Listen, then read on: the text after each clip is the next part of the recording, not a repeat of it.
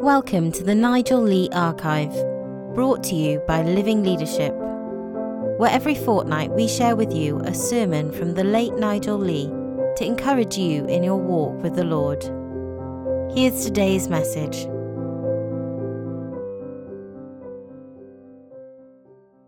I'm going to leave out some of the opening remarks that I was planning to make. I don't think it fits the mood now. Peace on earth. After, as we said at the beginning, all that we've been living through, just think. September the 11th. And we've just seen a picture. And Afghanistan. And all the dozens of squalid little wars that there are going on all over the place. Wars in various places, Zimbabwe, Chechnya, Sudan, Indonesia, Israel. There are people being killed every single day. Today, tonight, while we sit here. Not to speak of the troubles in our own country. Last summer, the government produced a wonderful report, didn't it, concluding that our country is a divided nation. Bradford and Oldham and Belfast and so on. Peace on earth, or just pie in the sky.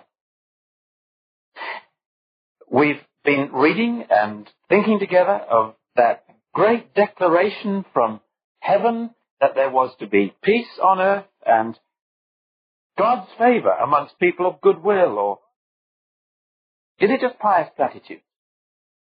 When you think of what we have lived through in the last few months, it is just hopeless unreality.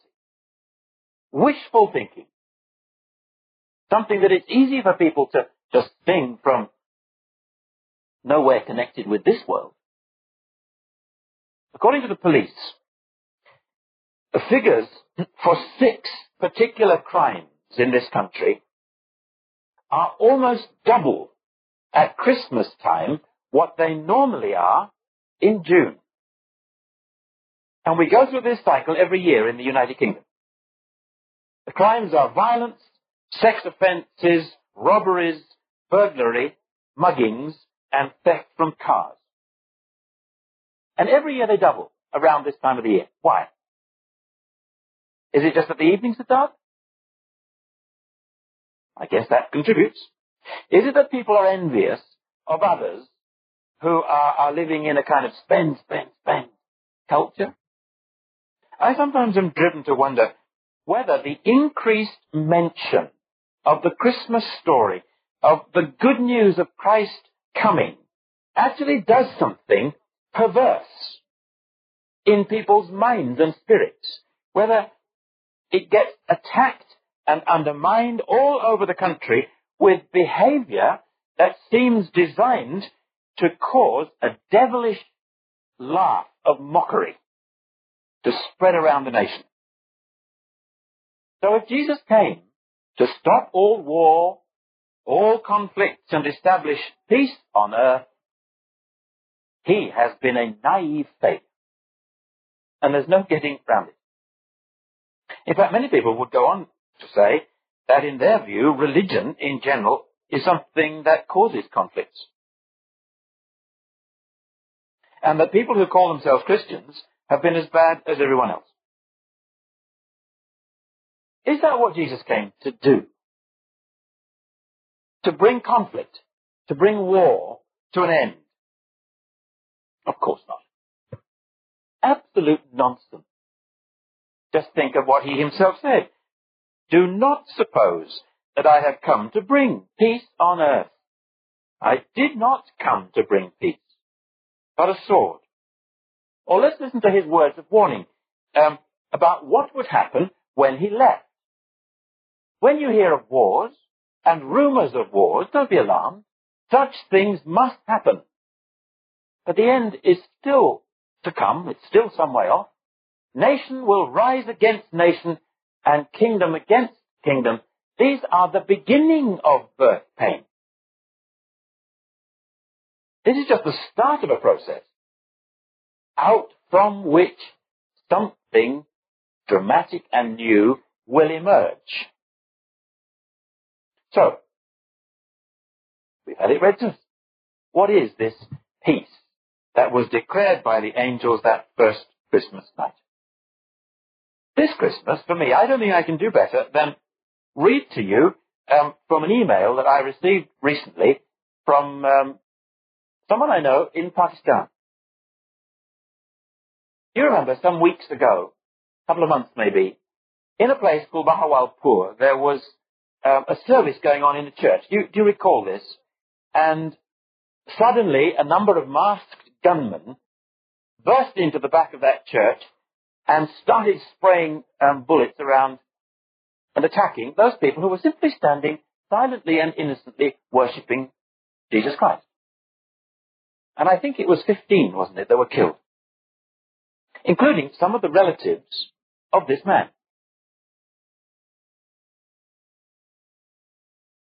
He sent this email out as a kind of Christmas greeting to his friends, and I'm privileged to receive it. The times today, he says, are no different to the times when Jesus was born into this world. In his time, there was war and terrorism and radicals destroying the peace of the world. But he came to restore the peace to those who believe in him. For what happens to us in this world, whether we die of sickness, accident, bomb blast, or air crash, does not matter so long as whether we are right with our God. Because life after death is what matters, for it is eternal.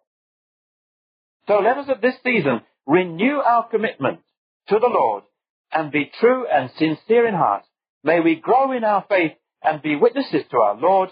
May we not be those to whom the Lord says, I don't know who you are. May we spread the gospel with our words and our works. May we feel his holy presence in our life all the time. And whatever our hands do, may it be for God's glory.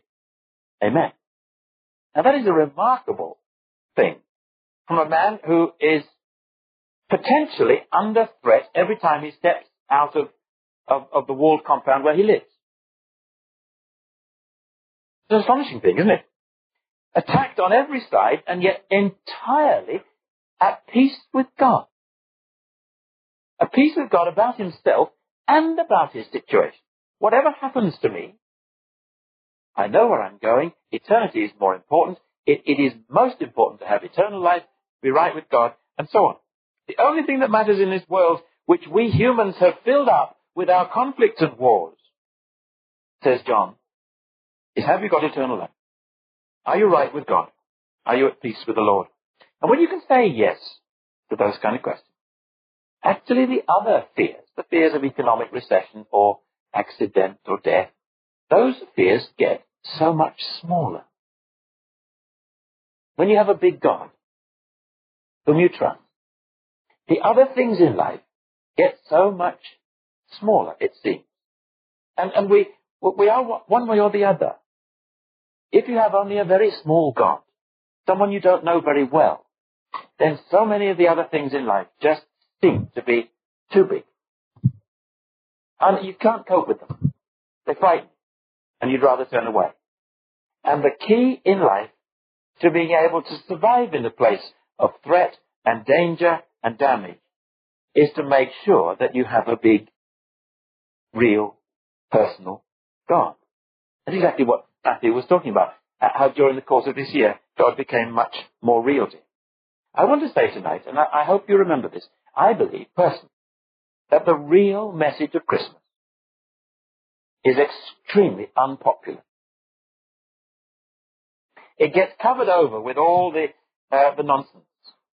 I remember walking into the room when the television was on, and I came in.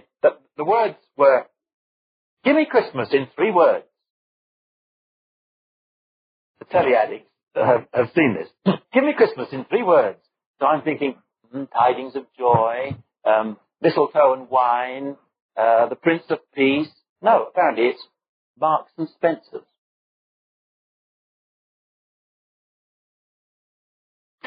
The real message of Christmas is unpopular because it affronts our pride and our dignity. It is this. It is that the human race and every individual in it is actually the enemy of God. We try to keep him out. We don't like him coming too close. We hate his interference. Left to ourselves, we are the enemies of God. And God is the judge of our behavior. This is the message of Christians. People have every reason to be afraid. And what we need is peace ourselves with God. All over the world. We've mentioned a whole number of places where there are wars and conflict. Every continent, and down through the centuries, it has always been the same. Fighting and bloodshed, and in our own nation exactly the same, and in families and in cities and in football clubs and in the big city corporations in London and wherever you look. True, isn't it? I'm not telling you anything that you don't actually know. What we need is to have our own hearts turned and softened and made right with God himself. We need peace with God. And so the text I want to give you tonight points us in that direction. Paul, the Christian preacher and writer, said, thanks be to God. He burst out with this at the end of one of his chapters. Thanks be to God for his indescribable gift. God's own son, who had been prophesied repeatedly over the centuries. He was coming. Born in Bethlehem, as we've been singing. Growing up in Nazareth. Crucified in Jerusalem. Why is he so wonderful? Why do people get excited and celebrate? This is heaven touching earth. This is God offering us the peace treaty, the reconciliation, the end of warfare, the putting aside finally of that sense of being locked up and hostile and against him and uncertain about him and afraid that he might interfere with us. That all melting away like the snow and being put back in a right kind of relationship with God. He came, because he loved us. You and me. There isn't a person in this room who isn't profoundly and lastingly loved by God. He would put his arms round you. He would hold you tight. He loves us. You watch sometimes on telly those, Michael Burke does it, I think. It's these rescue programs. Someone is lying sort of broken at the bottom of a mine shaft or clinging to the upturned hull of a sailing yacht or they've had a heart attack on a ledge halfway up a mountain and the kind of program. And you see the remarkable rescue going on in every single case. I don't think Michael Burke would do these programs if this were not true. In every single case, they're utterly dependent upon help coming from outside. They can't get themselves out. They can't get up the mine or get off the boat or whatever. Help needs to come from outside. And we see the rescue services doing their duty. The helicopter pilots and the mountain rescue people. And it's astonishing what they do. And the medics and so on. Doing their duty. Doing their professional, brilliant, British duty. Do they do it out of love? You'd hardly know. And I would usually doubt it. But the Lord God himself came out of love for us. He loves us. You and me. That's where the Christian story begins. In Noel's song. It begins right in the heart of God. The loving Father heart of God. That's where it begins. His personal love for you. That's the first thing. And the second thing I want us to think about is that he came because we need changing. We do. I have a friend who comes from a village in what was the old part of East Germany. Do any of you remember the name Erich Honecker? Some nods around. He used to be, I don't know what they call them, president or prime minister, or anyway, he was the top dude in East Germany in the old days. And sometime after he was deposed, he fell ill. And he was admitted to hospital, and I think eventually release, but without much hope of a very long life to come.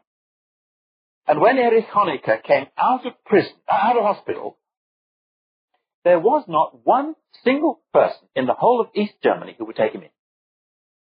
There was no convalescent home. He had no friends. There were no relatives. There was nobody. The man who had been the head of the nation was on the street. One man, a pastor in this particular village, was willing to take him in. He lived in a small house. He had a family of 10 children. And they'd all grown and left home and gone. He was willing to take Honecker in. 9 of his 10 children had been denied university education while they were growing up because they were Christian and because they refused to deny their faith. 9 of them. That family had suffered. And yet that pastor was willing to take Honecker in, and he looked after him, he loved him, he nursed him, until eventually he died. We need changing into people like that. We do. Christ came because he loves us. He came because we need changing. The power of the person whose birthday we are celebrating this Christmas season is unimaginable, if only you will ask him to begin working in your life. And the first thing I want to say about him is that he came to pay our debt. Not debts at the bank, that they can stack up a little bit at this time of year, but our debt with God. We have someone who, from time to time, comes and worships in this church. Do you remember 5, 6 years ago, the murder of Stephen Lawrence, the black teenager on the streets of Eltham in South London? His father, Neville, occasionally comes here. He sits almost always over in that part. Neville lost his son. He loved him, and he lost his son, but we'd be better saying that he was brutally taken away from him. That son was ripped out of that family, and we can say that the wounds are still bleeding. Even the wounds in our society are still bleeding from that horrible event. At the heart of Christianity is something that is very similar in some ways, but is in another way totally different. God gave his son. He wasn't ripped away from him. He gave his son on the cross so that Christ, hanging there, could look out across the world and down the centuries and call people to him, to give him their guilt. He can take it all. The guilt of the stuff that we've done and thought, it can be poured onto him and absorbed into him. You can be free from all the old enmity stuff which keeps you at odds with God. Give it to Christ.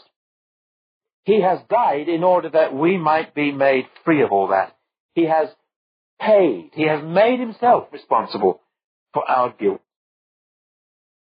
This is the most fantastic thing about Christmas. Looking on down through the months, as it were, to Easter. The person who's come, heaven touching the earth, coming with love, coming with forgiveness, coming into our prison, as some of us were thinking here this morning. He comes in order to set us free from guilt and sin. And you may be here tonight, a little bit similar perhaps to Matthew, thinking, I don't have a Saviour like that. I don't seem to know Christ in that sort of way. I've never personally opened my heart to Jesus in the way that these people talk about. You may have been going to Alpha, and you've listened to all kinds of stuff, but it's never quite clicked. You may have been brought by a friend who, from time to time, has said friendly things along these lines. And tonight, you sense, through these readings and carols and this very down-to-earth little service, you sense God pushing you towards a point of response. Thank God for his indescribable gift. You can do it. Have you ever done it? To thank him personally and ask him to be your Saviour.